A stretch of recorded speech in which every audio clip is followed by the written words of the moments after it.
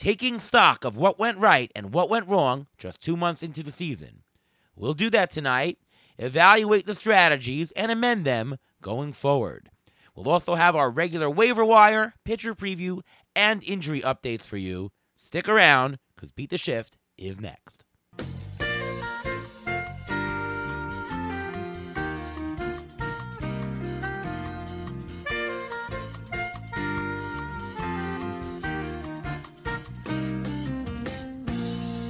And welcome to another episode of the Beat the Shift podcast. I am your host, Ariel Cohen, and once again, Ruvain Guy. How are you? Welcome to the show. I'm doing great. How are you doing today? I'm doing good. Still a little bit hoarse. I tell you this pitching and this softball and the coaching and little league that just, I don't know, takes a toll. Just a lot. I pitched 4 games in the span of 3 days this weekend. Big, long Memorial Day weekend. Got a couple of wins out of it, but pretty tiring. Otherwise, how are you? Well, I'm not as tired as you are. I only play second base when I play softball, so not that bad. And I am the coach of my son's team also, so I do get some yelling in also. I really feel bad for the umpires, though. Yeah. Our last game that we had for my kid, championship game 1, they won something like 18-2. They absolutely dismantled the other team. My son is one of the pitchers that pitches, and he'll be going in game 2 this weekend. So we want to welcome a guest, been on our show before, from Fantasy Endgame on YouTube, Pierre Camus. How are you, Pierre? Doing very well. How are you doing? Doing pretty good, and welcome to June. We are in month number 3 of the baseball season. I can't believe it. It's going by so far, and, after 2 months, I think it's appropriate to take stock of where we are, to take stock of some wins and losses.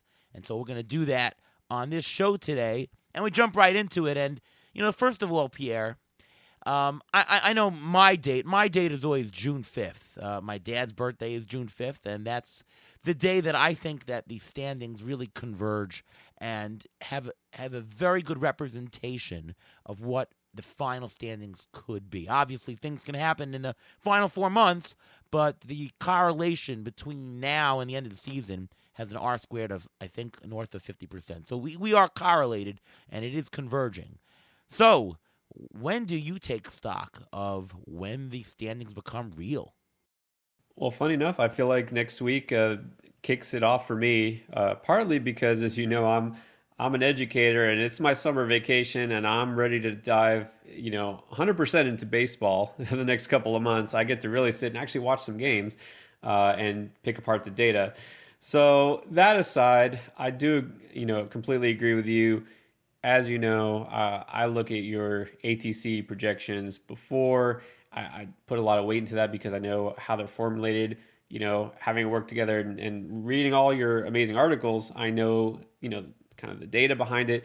I'm not a data guy in the sense that I can't run those numbers and crunch them myself, but I can extrapolate some meaning from them. So I do know that there's a lot of significant statistical thresholds that, they just take time, right? You can't take a lot out of certain stats until we have enough at-bats, until we have enough innings pitched, batters faced. A lot of it's just noise from a short sample size. So now that we're, I guess about around this point in the season, and different stats, of course, have different thresholds. But now I feel like we can make something of what this season is telling us, not just what does this guy do for a first couple of weeks or so. And also, I feel like we've just gotten through the mad rush of all these early season prospect call-ups, right? All these guys, okay, who's for real, who's not, who's going to stick. And now we're kind of seeing these lineups kind of get settled. And so I do agree. I think this is kind of a good time to take stock of where's my team at. So, Ruvain, in addition to that, what are you trying to do now in terms of adjusting strategies? What are you looking at in your league components to see what you need to change at this point? Well, first of all, I look at where I am in the standings, see if I even have a chance, whether I need to make wholesale changes or just minuscule changes to get me over the hump, to get me into the money. And you look at the categories. I think the best categories to look at are the categories, first of all, to start with, are the ones that you're ahead in. Those categories, you have to make sure that you keep that lead so you don't lose those points that you already have. So take stock. Do I need another guy on the waiver wire to fill in for a guy who's injured because I'm going to lose stolen bases because let's say I have Cedric Mullins in a bunch of leagues or something like that? Then you look at the categories that you're very far behind in. In those categories are very far behind in, it's already 2 months. It's pretty hard to make up a lot of space, especially in counting categories when you're substantially far away. If you need to get, let's say, 10 stolen bases to gain 2 points, stolen bases may not be the category for you to go for. But then you look at the third category, and those are the categories that are still bunched together, because the categories for the first couple of months, especially for most teams in the leagues that I'm in, they're always bunched together, and there's a lot of movement in the standings for the first couple of months. At this point, there isn't that much movement, so you're able to see where you can gain points and where you can lose points, and that's what I think the idea of what you got to do. You got to find the areas where you can gain points by not making that many moves. Yeah, and I'll add to it that, obviously the specific categories matter, and you need to be taking a deep dive at this point if you haven't already. But I think that the overall level of risk you need to take has to adjust now.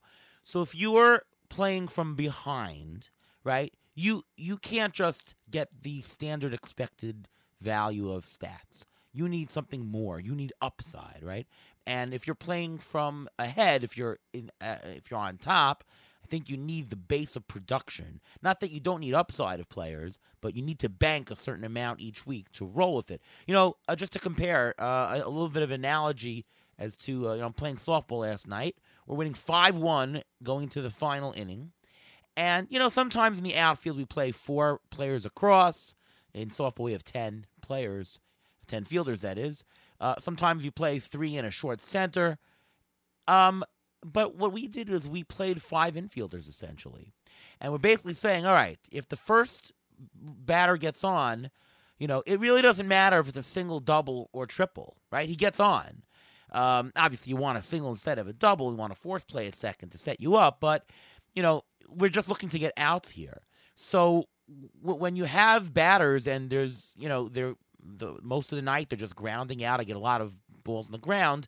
Let's just play 5 infielders, have a higher percentage chance to get it out. We might give up a double in the outfield. Like if it's hit into the outfield, instead of a single, it can turn into a double. But we don't care, right? Because we're playing from ahead. So what I'm saying is, knowing from the fact that we were ahead, we went for a different approach of 5 infielders to make it safer. And I think the same thing is true about your fantasy team. And now is a good time to take stock of what to do. Like if you're trading, I would want to trade for more upside. Get a player who maybe is underperforming, who, before the season was rated highly. Try it. You never know. You need to get something more. You can't just play from ahead and bank stats. You need to bank on all the upside, take on risk. And so now is the time to decide what to do. Agree, Pierre? Absolutely agree.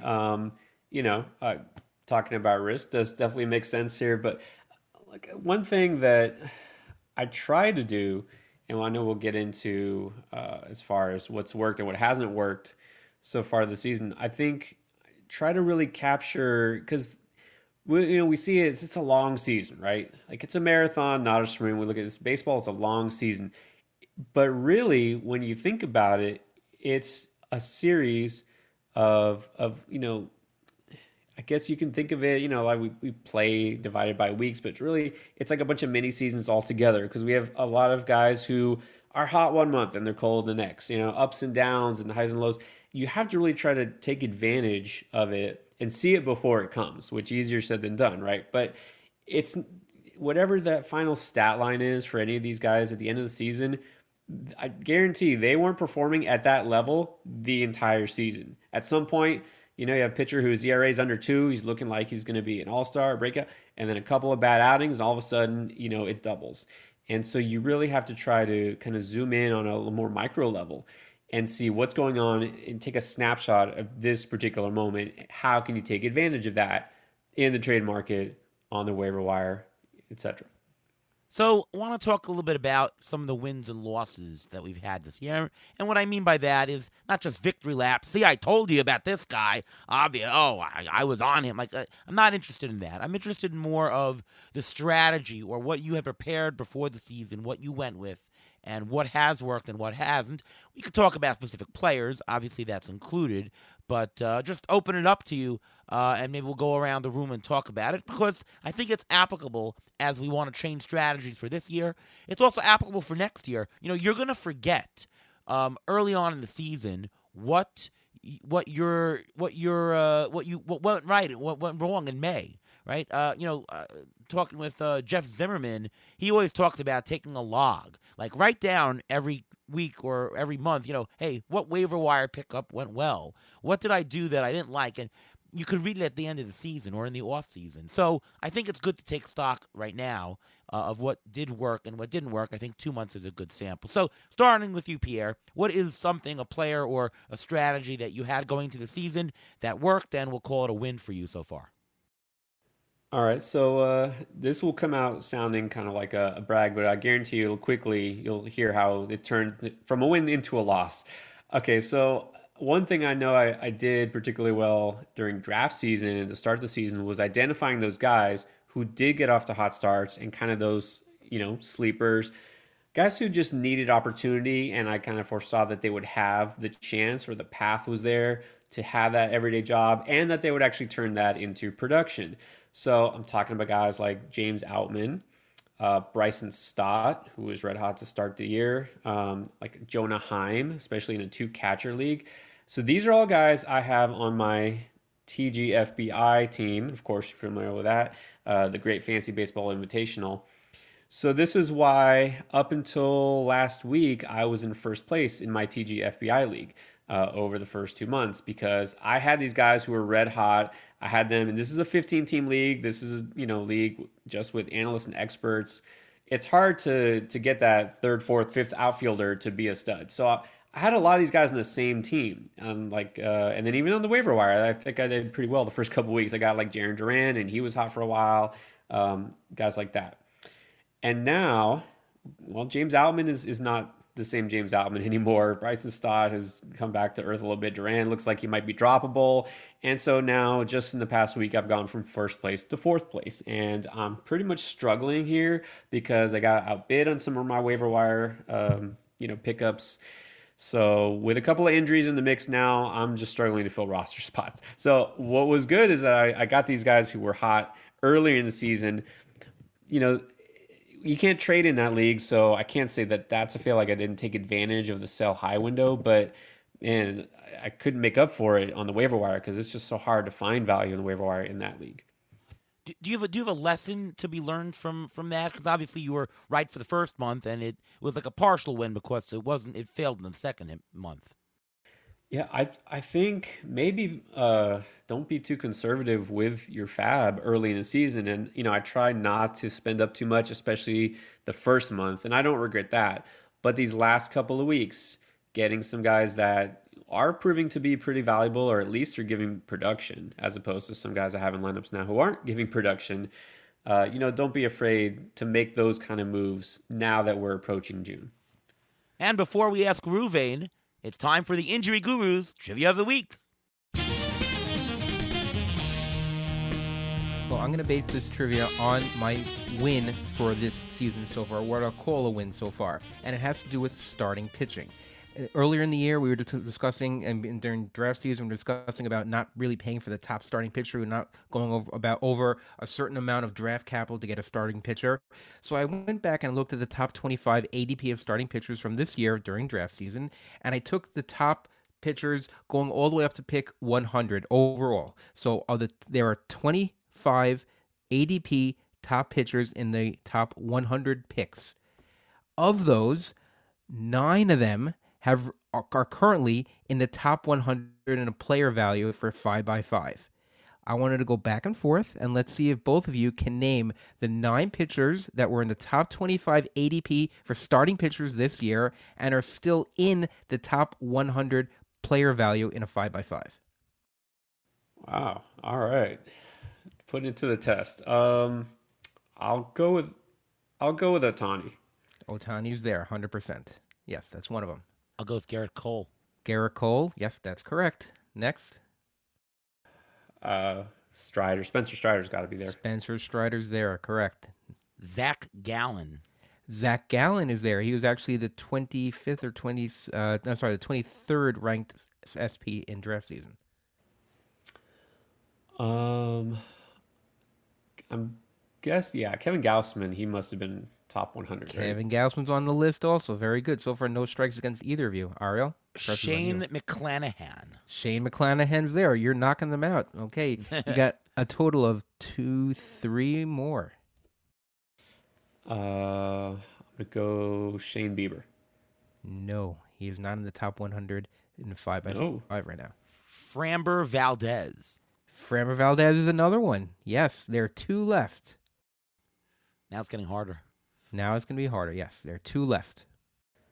Well, I know Cine Alcantara is not up there. Let's go with Luis Castillo.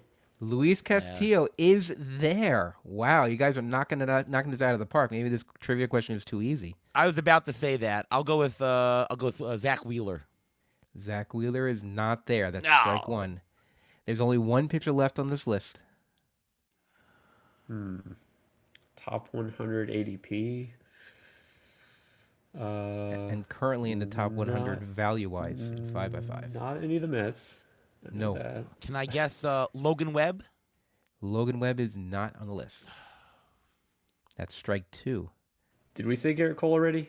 You said Garrett Cole. Pierre, you still have all 3 of your strikes. So Is the Logan Webb not there because of ADP or because that's of value? correct. He wasn't in the top 100 ADP to Okay. begin with. Okay. You just missed it. I'll give you guys a hint. American League West. Christian Javier. Yes, Okay, that's there we go. correct. So of those that's 9 out of the top 25 or 26 pitchers who were in the overall top 100 ADP are currently returning that value, which means that there are 15 or 16 of them, which include Corbin Burns, the aforementioned Alcantara, DeGrom, Nola, Woodruff, Verlander, Scherzer, Cease, Bieber, Wheeler, Urias, Rodon, Manoah, Fried, Darvish, Musgrove. All those other pitchers were in the top 100 and have not returned the value. So the big win that I'm talking about is not spending so much on starting pitching and going for the mid-level values instead of the top guys, because it's 1 out of 2 chance that these guys are going to hit. And not only that, of these top guys, 6 of them are not on the list because of injury. So some of these guys you didn't even have a chance because they haven't played enough. And if you fall behind in a lot of these categories, let's say you picked up Verlander and Scherzer because you wanted a lot of strikeouts, you just haven't gotten enough pitching out of them to get the strikeouts from them. So you're falling behind in counting categories, and it's very hard to make those stats up. So the big win I'm going to say is that not spending so much on starting pitching during draft season because the value just wasn't there. Well, I mean, you're still getting value at a pretty decent percentage of the top, but as compared to the hitters in the top in terms of similar value, that's true. I mean, the hitters exactly. Are, You're not getting the top 100 value that you should be getting out of that spot whether you pick them there or whether you spend the money on them.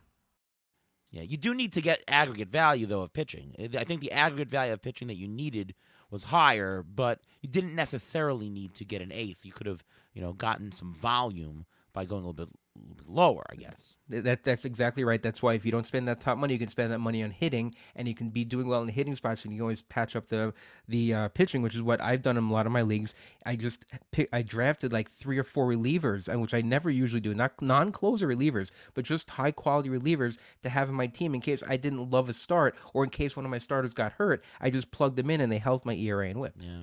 So I'll throw a couple of things out in terms of wins. Some players, some not. Freddie Freeman. I know it sounds pretty obvious. Obviously we know Freddie Freeman is good, but if you remember, I mentioned quite a bit in the offseason, even from the first offseason podcast when we were down in Arizona, that there is a case to be made that Freddie Freeman should be a top 5 pick. Right? I mean, there's nobody that is as low a risk, injury aside, because anybody can succumb to the injury. And Freeman is not an overly injured person. But in terms of returning that first-round value, Freddie Freeman is just so low risk. And as it goes, it's not about winning your draft in the first round. It's about losing it. And when you're picking Freddie Freeman, you're getting your value. He's currently the number 2 player on the player rater. He's almost a $45 player. The only one higher is Ronald Acuna, who is killing it. He's about a $50 player. I mean, look at Freeman's May. 6 homers, 4 stolen bases, 26 RBI, 28 runs, 4 stolen bases. Freeman is batting .400 in the month of May. Where is the risk for him? There isn't. Categorically, he's spread out. He's got a high floor, and he's got high upside. I mean, we've seen him be an MVP before. And I know that we said that Trey Turner had been returning value, but Trey Turner is not categorically spread just as well as Freeman, right? He's got the stolen base component. But the risk levels were so low, and I was saying, listen, if you've got an 11th pick, 12th pick, 10th pick, whatever, just pick Freddie Freeman. Don't think about it. You're going to bank that much stats. I don't care that he's a first baseman. You're banking the stats, and you're getting every single category. So I think that strategy of going for that very low risk in the first round paid off. Thoughts? Yeah. How about Freddie Freeman, not just the power, but more stolen bases than Trey Turner or Kyle Tucker, for that matter? I mean, I don't know if we could have predicted that, but yeah, Trey Turner was probably unanimous number 1 or 2 pick in every draft. So, but it's funny because people say, well, what's the downside there? But there is when a guy depends on his speed a little bit more, a guy switching teams, going, with a big contract. I mean, there's some variables at play there. Yeah. If your team, if you're picking Trey Turner and Trey Turner doesn't have a good season, then you have an outsized loss in stolen bases, only because you were relying on that as part of your equation. With Freddie Freeman, there really isn't any one category. Maybe batting average, because you're expecting 300 batting average. But otherwise, you're not expecting a whopping contribution in stolen bases. You're actually not expecting a whopping contribution in homers, right? You're just getting a lot of production spread around. It doesn't hurt you as categorically as the replacement of Trey Turner. So it's very, very, very important there. And a lot of people were low on him preseason because Trey Turner left. They said the lineup is not as good, and I think he may have even had a minor injury during spring training. So people were pretty low on him at the time also. Any other wins that you had, Pierre? No, I think, and you mentioned kind of related to that, people putting a lot of emphasis into a player like Turner because it's going to help me with steals. Steals are such a rare commodity. Of course, not as much this year, but I think finally moving toward the mindset of winning categories with players that can help you do that, such as moving guys like Pete Alonso into like first round ADP because he can help you almost single-handedly win home runs. And you see what he's doing so far. Aaron Judge is the obvious case there, but guys that we might push down lower, well, he's not going to get you any steals. His batting average won't be elite, but you can be happy with your home run total and then worry about the other stats later, you know what I mean? And kind of prioritizing guys who have that potential to carry your team. So I think, I guess I'll call it when I don't have as much Alonso as I'd like. And I also try to avoid guys who are just kind of good at several categories, but not necessarily going to have as much upside in others. That aside, no, I mean, I'm waiting to see if some of the players that I identified as potential wins pan out. I'm not going to take any victory laps just yet.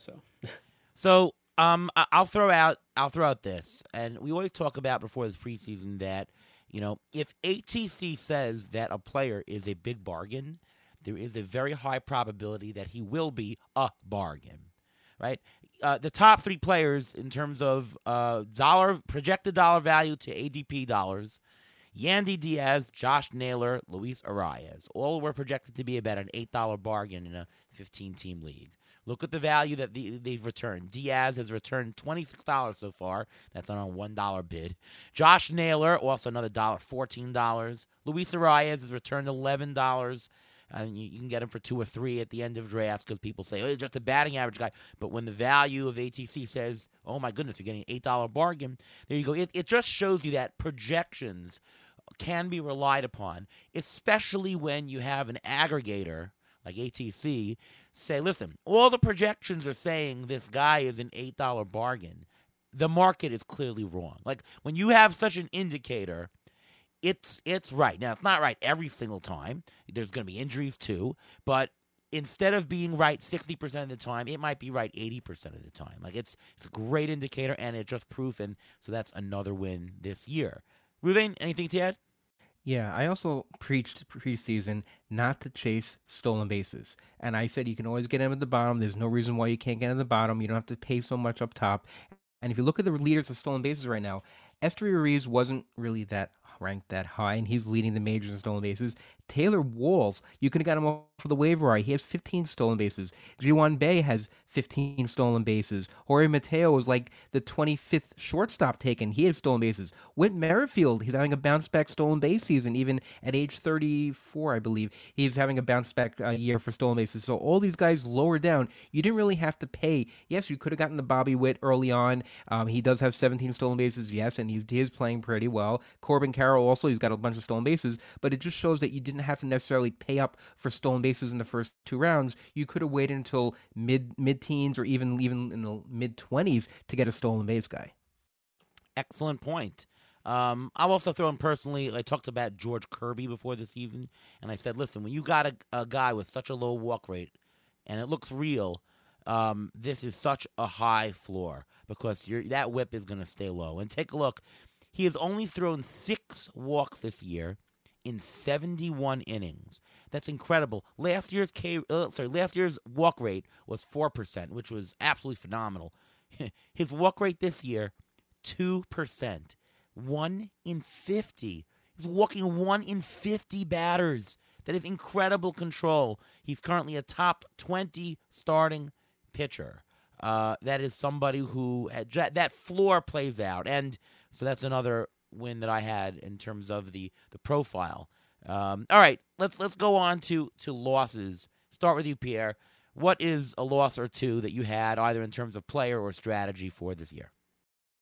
Yeah, I think something that I actually intended to do, just haven't executed quite as much because sometimes life is getting in the way of my fantasy strategy, but it's just being more active on the trade market and kind of like I mentioned earlier, taking advantage of those sell windows. When you see a guy peaking, a guy who's, having a really hot 2-3 weeks and it's early in the season, and, maybe the jury's still out on him, but a lot of people are either willing to buy in or, they get carried away, or they're, maybe they're disgruntled with somebody they got. They need to fill a need on their roster, whatever.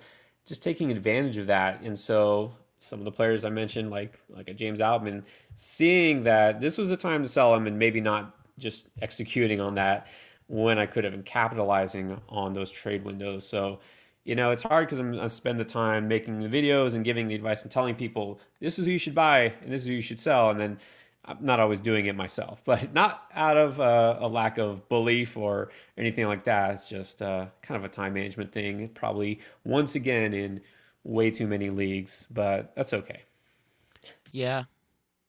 I'll throw out something that for me, I said before the season that I'm going to try to stream a little bit more on the hitting side, especially in the NFBC where you have 2 times a week replacements for the hitters, and utilize just more volume and really take who's playing 4 games, who's playing at Colorado, and I just have not done that. And, time gets in the way, life gets in the way, and the way that I drafted is the way I always drafted for value, and then you're like, wait, should I want to keep this guy, and just a reluctance to drop some guys. And let me ask you this question, and I'm saying this as I listen to Jeff Zimmerman talk on the Baseball HQ podcast.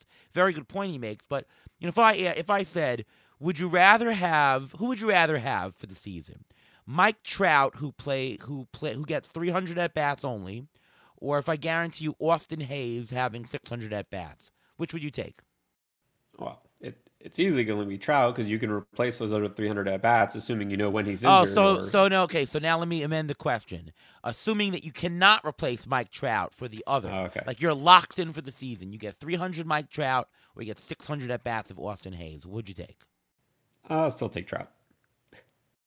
I wouldn't. I would take Austin Hayes because if you accumulate 600 at bats, you accumulate more counting stats in general. Yeah. And for the short term, I think Mike Trout will be great because Mike Trout is Mike Trout, and he'll get you those stats. But if he's not playing and he's a zero or close to a zero for half the season, I'd rather have a $20 Mike Trout for a half. I don't think I'd rather have. I don't think I'd rather have a $20 Mike Trout value for half a season, and I'd rather have the Austin Hayes who'll give me Yeah. $18 or $19, but I don't have to worry about replacing him because he's got the consistency. Yeah, I'm talking about a type of format where you can't replace anybody, and I'm telling you that I'm guaranteeing exactly 300 at bats for Trout and exactly 600 for Hayes. Or how about Seiya Suzuki for 600 at bats, or Mike Trout for 400 or so. You might say, listen, say Suzuki, that's 200 extra at bats. Of course I'll take that. Well, now you talk about if you're playing Monday to Thursday in the first half of an NFBC week, if Mike Trout has 2 games and Austin Hayes has 4, who are you going to play? Like, who are you going to play? Yeah. When you put it that way, then it makes it a little more clear. Like, Right. 2 games is not going to do it for you. Right, but like when you're projecting, right, it's playing time times rates. Austin Hayes getting 4 games versus Mike Trout getting 2. You do that. Now, on your roster, you would not be replacing Mike Trout with an Austin Hayes. That's not the either or. But what you are doing is you're getting a fringe waiver guy to replace another fringe waiver guy on your team. So obviously, if you're getting 50% more at bats or 100% more at bats or whatever it is based on getting 4 games versus 3 or 4 games versus 2 or whatever the differential is, 100% volume. So it is so important to do that, and that's just a loss that I personally had because I have not been so in tune to say, wait a minute, who are my pickups? Forget the long-term guys. What about just winning this week?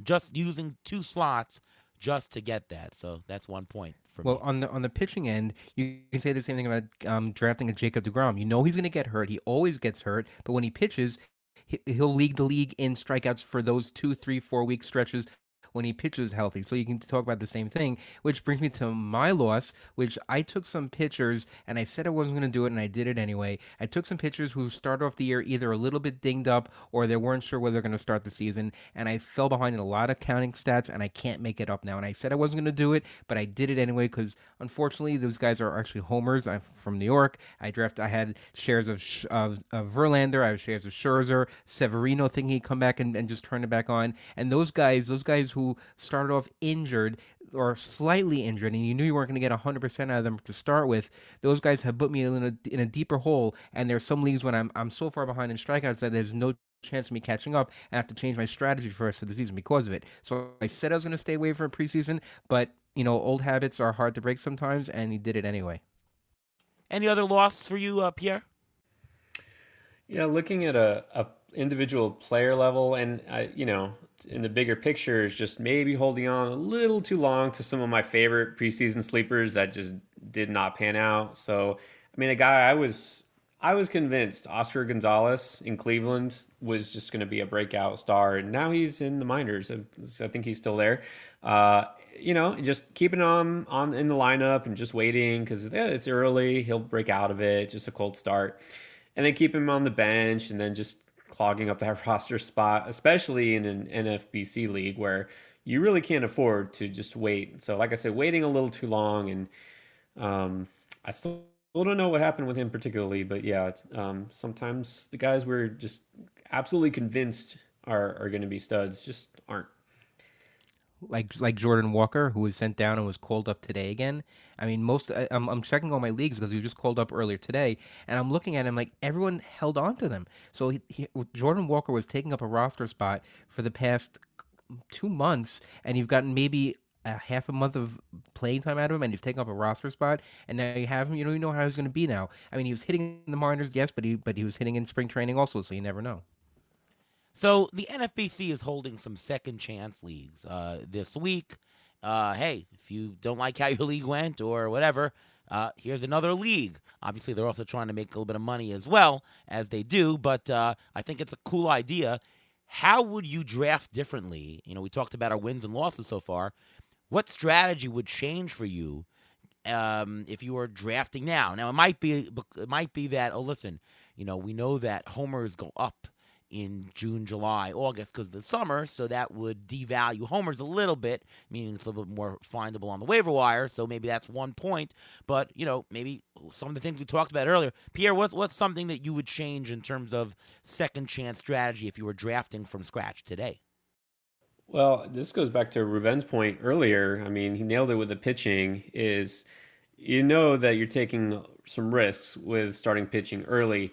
But now that we know who is looking like an ace and who just isn't, really prioritizing the guys that, we feel are definitely going to be solid the rest of the year. I mean, a guy like a Spencer Strider, I almost think he's got to be a first-round pick, doesn't he? At this point in a second chance league, those guys who you feel like can carry you and then you can make up for later in your rotation. But really nailing down the guys who are aces, or at least pitching like aces early on, their ADP is going to go way up just because they're now so much more valuable compared to their peers. And then devaluing some of those stats like stolen bases, like home runs, that you now feel a little bit more comfortable knowing who can help you there and who can't. By the way, Spencer Strider is the number 3 player off the board currently. There's only been 4 drafts so far. Second chance, obviously first pitcher. So yeah, there you go, right there. Do you worry though that he's going to be shut down at some point, or at least limited, or I'd say maybe they'll skip some starts so that they don't overtax him as he gets to the playoffs? That's my only worry really about Strider. I wouldn't think so. He's pretty young, and this is a team that's pushing for it all. So I don't think so. If this was his first go in the bigs, that might be different. But no, and even so, if he skips a start or two, is that really going to push him down? I mean, I know this is like the argument we just had, right, as far as counting stats. But again, which other starting pitcher are you going to put over him?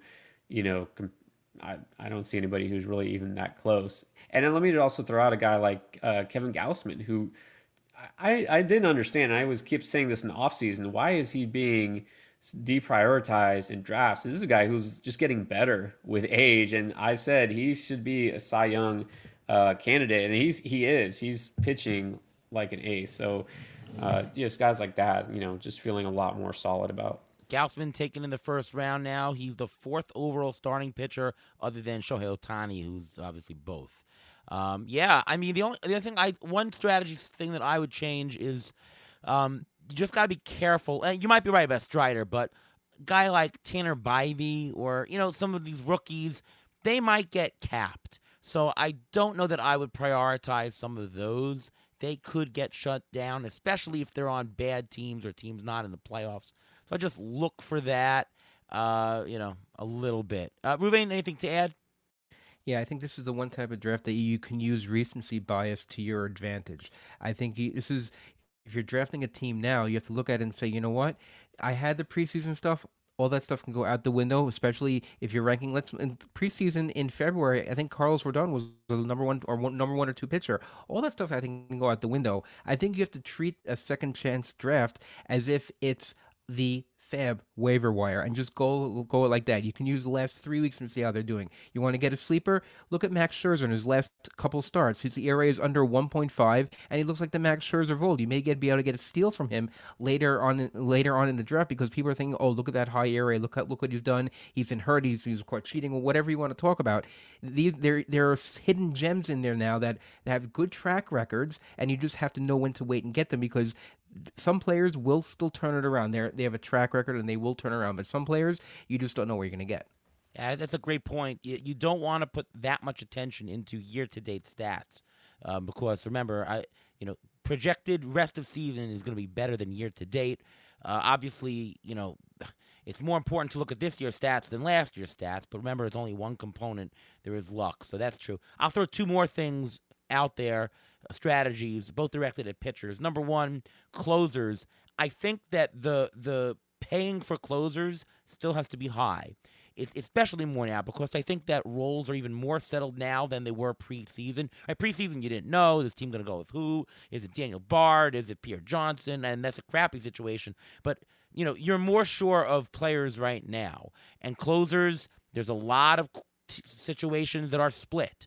The teams that use primarily one closer, so much more valuable. So that's one thing to consider.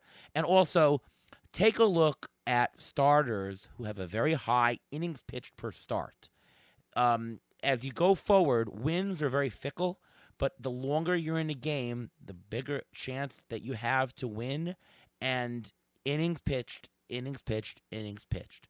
If you're throwing quality starts, if you're lasting into the seventh inning, you have a much bigger chance, even if you're on a crappier team. And by the way, I would also shoot for good teams. You'll get a lot more wins on good teams. So those are two things to look for: good teams and innings pitched to games started. Even if they're not the greatest pitcher ERA wise, the boost in wins. And remember, the counting stats of wins, it's not, it's a lower scale than a lot of other things. Like strikeouts are going to be in the hundreds, thousands. By the end of the year, you're going to get like 100 wins for the year in terms of your team. And if you're doing second chance leagues, we're talking like 60, 70. So every win counts. You want to pounce on every chance that you can. Anything to add, Pierre? Well, one thing I'd like to think might be a smart strategy and take advantage of some recency bias is to maybe take advantage of depressed ADPs for injured players coming back. But I'm curious and I ask for both of you, or Ariel being one who manages risk, and then Reuven, of course, with your injury background, knowing like how comfortable do you feel taking on like a DeGrom, or maybe feeling Max Fried or a Tristan McKenzie.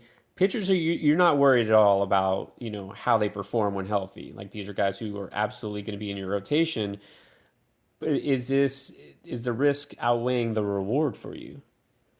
I think it depends on your team construct. If you balance your risk out with the proper amount of compilers, then you shouldn't really have that much of an issue having that risk. So if you drafted DeGrom, then you should also have an innings leader. Try to draft like a Marcus Stroman, who's giving you a lot of innings. He may not be an ace like he is the rest of the season, but you know what you're going to get out of him also. So if you even out the risk, unless you want to listen, there's some people who in the second chance, they want to take all the risks in the world. They think DeGrom's going to come back great, take Max Fried, take all these guys who are going to come back eventually and just hope for it because, sometimes they pan out. I mean, sometimes people win the lottery too.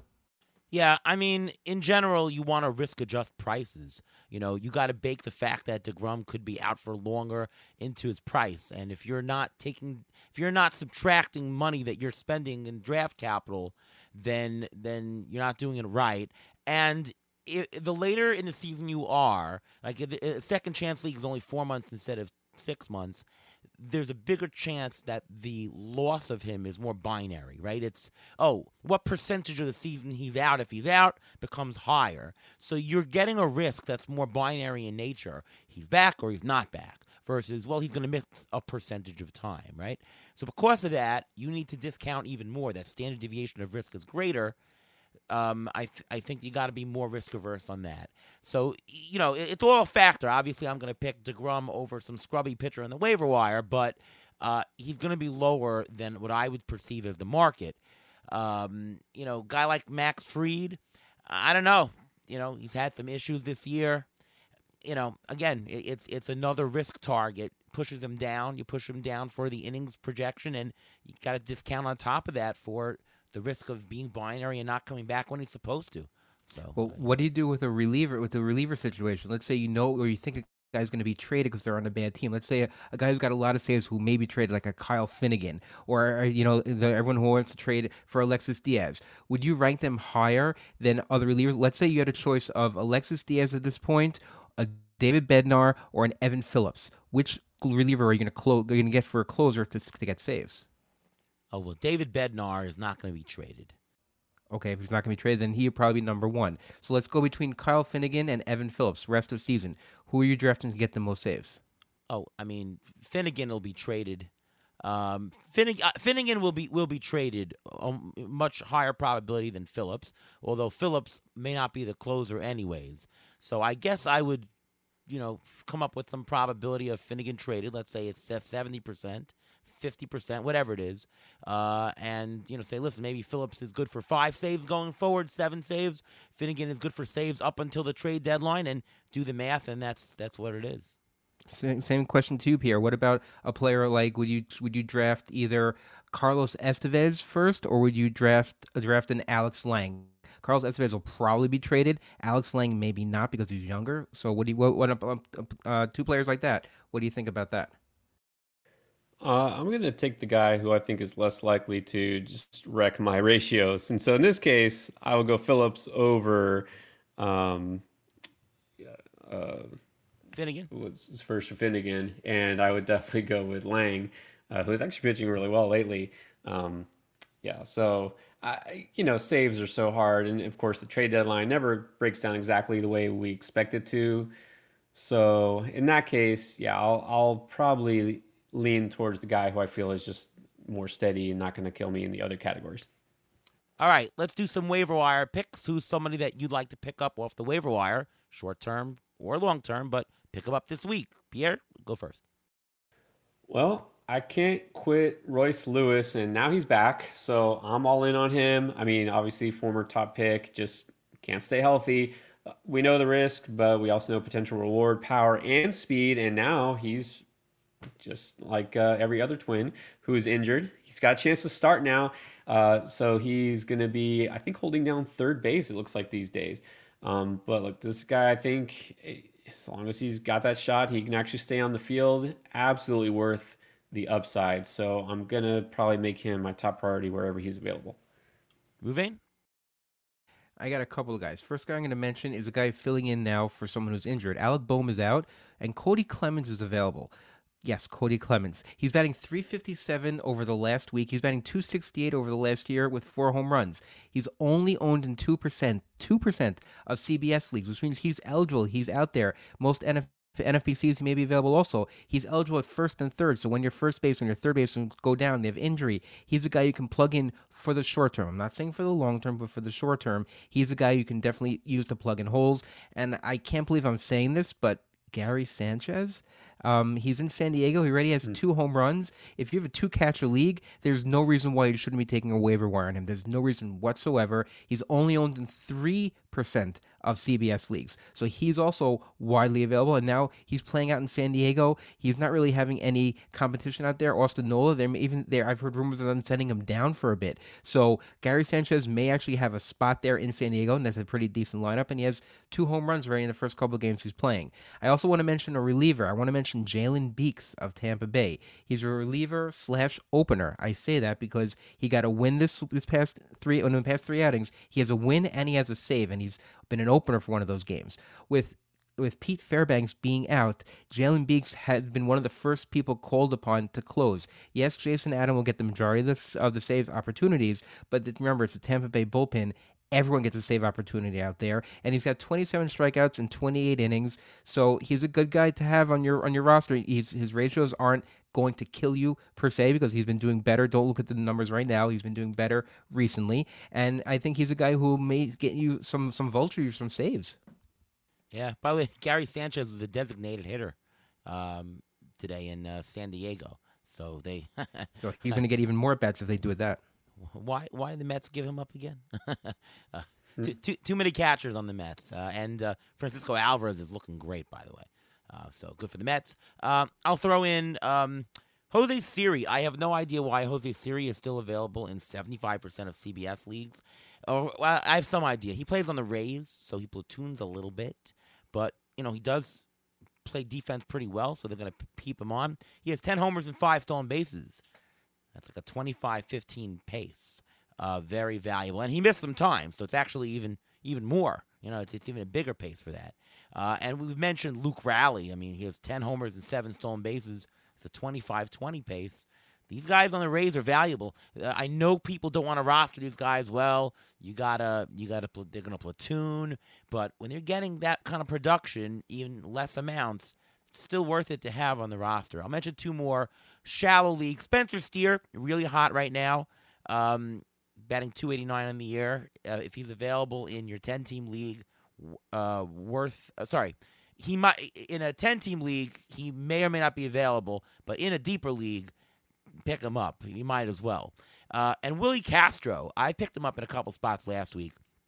He's batting .274 in the year with 4 homers and 10 stolen bases. In the month of May, 9 stolen bases. He has 9 stolen bases this month, batting .319. And he's filling in and he's playing. Twins are a good team. I would pick up Willie Castro where you can. Anybody else, Pierre?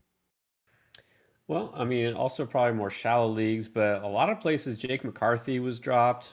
People probably noticed he's back. Just got that average up to 200. But the good news is he has 8 steals already in just 28 games. He was injured and then sent down for a while, but he's back. So if you need speed, that might be good. And I mean, I think at this point, everyone has probably picked up Bobby Miller, I'm guessing. Yeah. By the way, I didn't mention him as a loss this year, but yeah, Jake McCarthy was a loss. But maybe he'll turn it around. And by the way, Aro, you mentioned the 2 Rays. There was a sports radio personality here in New York who insinuated that the Rays were cheating because all these guys he's never heard of, or the guys who haven't had any, idea of doing any history of doing well, are suddenly doing well. So he insinuated that they were cheating, and there was a whole radio fight between people down in Tampa saying that, no, what are you talking about? If you look into the numbers, all the players who are overachieving on the Rays right now, their launch angle has increased anywhere between 5 to 15 degrees. So instead of hitting the ball on the ground, they're hitting the ball in the air. They're hitting more line drives. So these players that are doing well. Yandy Diaz, Luke Rowley, Taylor Walls. These guys are not flukes. They changed something in the offseason, and they could be long-term keep guys. These are not just for the short term. These guys you can keep for the rest of the year and beyond. Yeah, agree. No, the Rays are doing something, and the Rays know what they're doing. There you go. Let's do pitcher preview. Pierre, who's a pitcher that you might want to pick up for this coming week or in the next 2 weeks? Somebody to pick up short term. All right, so a guy who I think is going to be making 2 starts and might be a nice sneaky waiver wire pickup coming here is in Detroit, Alex Faedo, if I'm saying that right. He's somebody, he doesn't really stand out, do anything special, but when he is healthy and when he's on, he can command the strike zone. He's had some good outings, doesn't walk batters. That's the thing I like the best, at least so far. Has been pretty successful with that. Got a very low 2% walk rate. So you look at the season-long numbers and especially the ERA, not great, but he is pitching pretty well, and I think he could be somebody who can hold down your rotation if you're looking for a 2-star pitcher this week. Yeah, he's not holding runners on. He has a very low strand rate, but his BABIP is low. So it's interesting. He's being unlucky on the ERA, but lucky on the WHIP. But yes, that K- BB is 23% on the year, with a swing strike rate of almost 12% to support it. So yeah, I like that as well. What about you, Ruvain? I have 2 starting pitchers. If you care to stomach them, when I say their names, you'll probably know why. First one is Johan Oviedo. He's owned in 43% of CBS leagues, but I like his 2 starts. In his last 3 starts, he's 1-1 with a 2.81 ERA, and he's got 17 strikeouts in 16 innings. But his 2 starts are versus Oakland and versus the Mets, both at home. Now, the reason why I love the Oakland start, I mean, everyone who plays against Oakland should be picked up automatically. But playing against the Mets don't do well against medium to poor teams. They seem to be doing better against the better teams, which doesn't make any sense. So he's a guy you may actually get 2 wins out of. Another guy that I never thought I would mention and was on nobody's radar, Julio Teheran. If you really want to dig deep, he's only owned in 5% of CBS leagues. He's at Cincinnati, and also second start against Oakland. He's looked decent, even though the peripheral numbers don't really support it that well. He's pitched so far only 11 innings, but he's pitched decently. He's only had 5 strikeouts. He has a 1-1 record. He's a guy who you may be able to sneak 1 win out of because he's playing Oakland. I'll mention 3 guys. First, on the Mets, Carlos Carrasco. He looks like he's back. Good outing the other day. His ERA is 3.57 since he came back from injury. His velocity has ticked up 2 ticks. Yes, I think he could be trusted now. He's got 2 start this week. 1 tough, 1 not as tough at Atlanta, at Pittsburgh, and then he's versus St. Louis the following week. But I think for 12 and deeper, definitely worth a look. How about Ben Lively? He's pitching at St. Louis, then he's pitching at Kansas City. Guy on the Reds. Luck metrics show he's very lucky, but he does have an excellent 22% K- BB. He's very hot right now. Looks like he picked up some tricks from being over at the KBO in prior years. He's only 25% owned, so he's interesting. And how about, I thought the Marlins guy would say this, Braxton Garrett to start versus Kansas City, and then he's at Chicago White Sox, and next week he's at Washington. Pretty good schedule coming up. K-minus BB of 19. He's only 35% owned. His Sierra this year, 3.6, which is better than the 4.22 ERA and 1.31 WHIP. So he's actually been unlucky a little bit. I like the Marlins for pitchers in general, and he looks promising. So take a look at Braxton Garrett to start week. I like it, especially in points leagues for that guy. Anybody else, Pierre? Yeah, no, I did think about Garrett. He got a nice schedule. He's been a little uneven, but remember, this is one of their higher end prospects coming into last year. So yes, definitely worth looking into. He's not getting the fanfare of like a Yuri Perez, but obvious reason he's not that type of pitcher. But he's starting to get a little bit better grip of the strike zone too. And I'll go with a guy a little deeper for my last one here. Tommy Henry in Arizona looked great in his last outing, with a shutout over 7 innings, but gets Washington in his first start. And it looks like his next start is at Detroit against the first pitcher I mentioned, which is Alex Fido. So definitely nothing scary there on the schedule. I don't know how much I'm putting into his last start. I'm not saying that this is someone who's going to be necessarily a breakout candidate for the rest of the season, but he's settling down. His first couple starts were bad, but he's getting it together. So somebody in deeper leagues you might want to look at. Diamondbacks are doing well this year. They're 33-23 as of the other day. ATC projects that they have over a 45% chance to make the playoffs. They're only a half a game out right now. I would take the over on the 45%. I think I would, if you gave me 1-to-1 odds there, I would definitely take that bet for the Diamondbacks making the playoffs. So there you go. We got one mailbag question from Murad. Very general question, so we'll just throw out a couple of names. Hey, Ariel, any buy low and sell high hitters and pitchers for redraft? That's thank you for the question, Murad. That is a pretty general question of who are some who are some buy low and sell high guys that you have for redraft. That is, Pierre. Anybody come to mind? Do you want to buy low on or sell high? Well, I'm going to sell high on one of my Marlins, and that's Jorge Soler. Everyone had pretty much given up on him, including me, after last year. He just kind of had a miserable time, like a lot of the free agents that came over. And now you look at his StatCast, one of the league leaders in barrels and slugging and everything. And, he's looking like he's reviving his glory days. But as I talked about earlier, what goes up must come down. Is he going to sustain this level all season long? I don't think so. At some point, he is going to cool off because this is a guy who is also prone to striking out a lot. And he is actually still striking out at a decent clip this year, 26%. But anyways, I think at this point, since he is getting up there in terms of home runs with the league leaders, I think that is going to taper off, but also you're going to be left a little bit wanting in like the runs and RBIs because he's on the Marlins. So I think this is a good time to capitalize on his trade value and to sell him away. And then as far as buying, go the opposite. Someone who really hasn't shown a lot of power at all is MJ Melendez in Kansas City. Now, he's somebody who we know can hit the ball hard. He is hitting the ball hard. He's just hitting it right at some fielders, and he's only got 5 home runs. So the average is no good. The strikeout rate is terrible.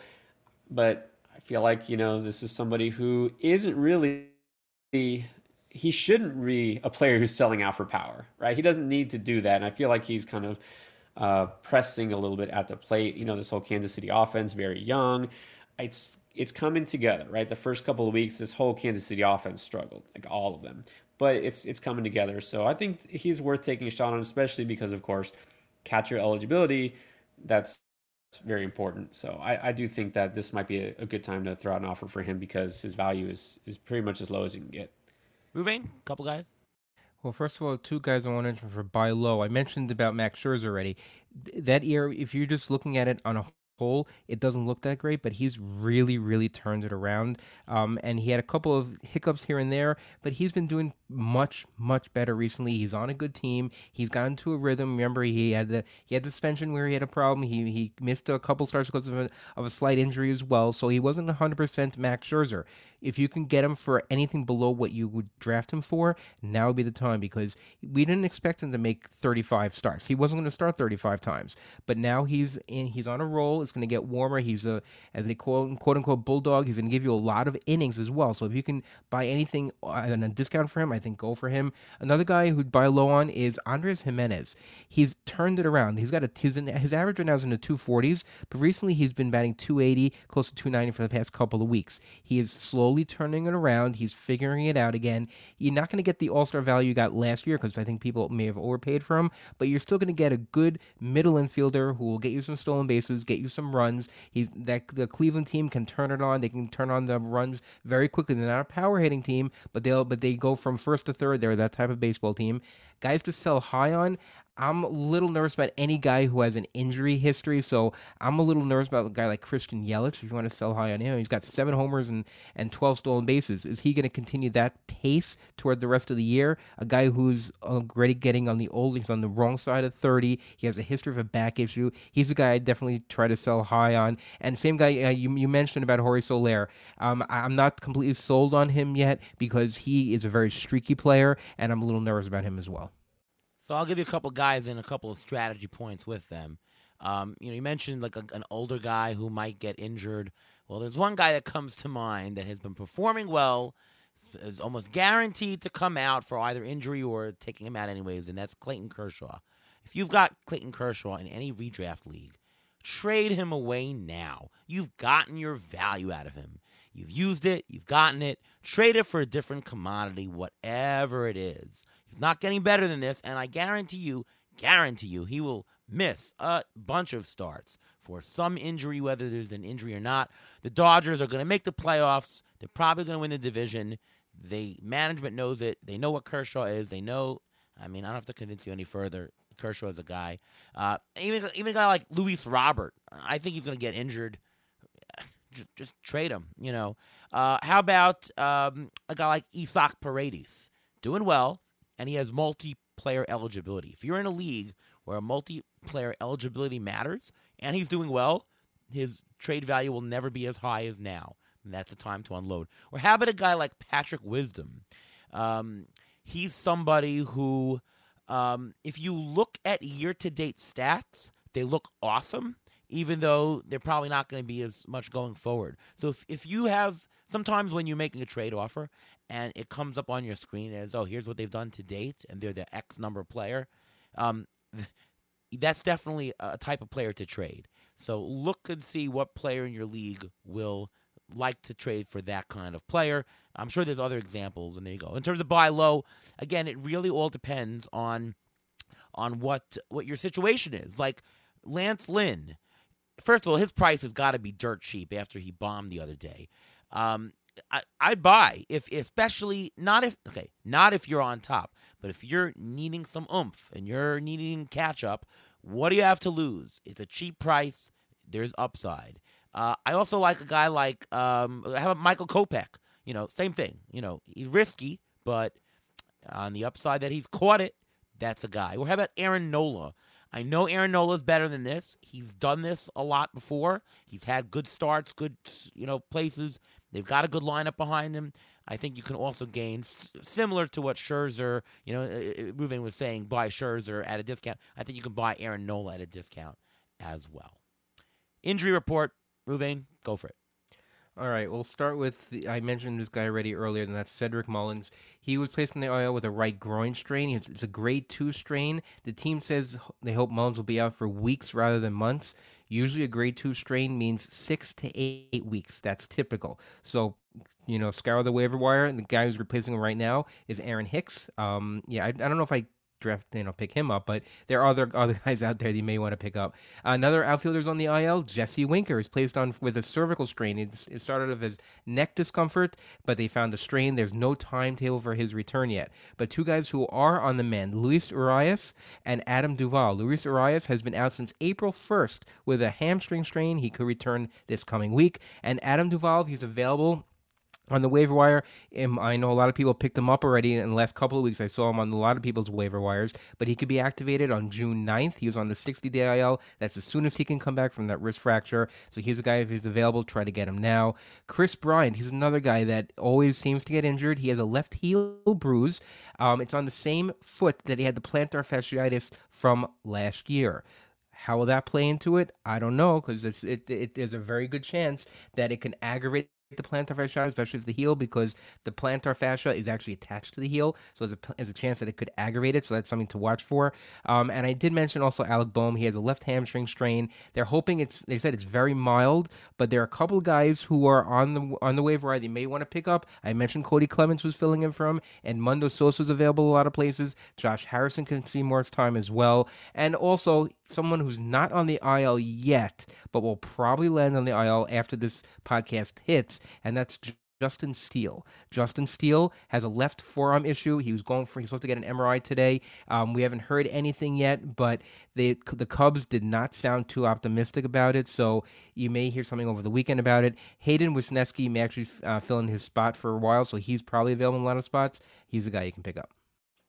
All right, well, lots and lots of information and things to talk about this week. Thank you so much, Pierre, for coming on. It is always a pleasure having you. Always great conversation. And definitely check out Pierre's channel on YouTube, Fantasy Endgame. Really great stuff. Videos are excellent. Please check that out. Pierre, anything else that I'm missing from you? No, that's it. And always great to talk with you guys. I mean, I feel like we cover so much and go so in depth for, just an hour, and the time flies. So, and I always learn something too. That's what I love. You always get great perspective on things when we have our conversations. So, and I would say that last injury report makes me sad, because that was one player I forgot to mention. My wins, I feel Justin Steele was a win because I was all over him in the preseason. And of course, now there goes that. So I think my TGFBI team is kind of feeling like that Titanic right now, but hopefully I'll hold on. I was also high on him. I wanted him. I ended up not getting him because it was a little too overvalued for me. But he was a guy that I had last year, and he just carried me with strikeouts last year. So I really liked him coming into this year. Would you consider Jeffrey Springs and Drew Rasmussen to be wins? Because I had pretty much either one on every single roster. Like, I was playing in that price range. You have Pablo Lopez, Rasmussen, Springs, all about the same price. Do you consider those two wins, or do you consider those two losses? Well, it depends where you drafted them, but based on where you probably got them, I'd say it's a good win for 2 weeks. I think you take your wins where you can get them. Obviously it's the type of player. I was right on the player, and so the process was correct. But you had the injury, and maybe we should have known that. Oh, now they're doing maybe they have a different windup, different mechanic. Maybe I should have known that. But from my perspective, if we think that it's luck, I think I consider it a win because it was the right player and they got injured. A lot of people get injured, I don't know, but you can consider it a loss because obviously by the end of the year, the value will be far in the negative. We take the wins where we can get them. The process was right. I would count that as a win. All right. Thumbs up there. All right, Ruvain, what about you? Well, you can follow me on Twitter at MLB Injury Guru, where I tweet out all these injury updates and much more. You can also catch my weekly article on Roto-Bowler. It comes out every weekend to help you with the injury updates with all the players I mentioned, as well as others, Next Man Up, and everything like that. All right, I'm Ariel Cohen. I wrote for Fangraphs for Roto-Bowler, and we're on the Beat the Shift podcast, and my Twitter handle is ATCNY. All right, great stuff today. We'll be back next week. Once again, thank you so much, Pierre Camus, for coming on the show. And from all of us here at Beat the Shift, we'll see you next time.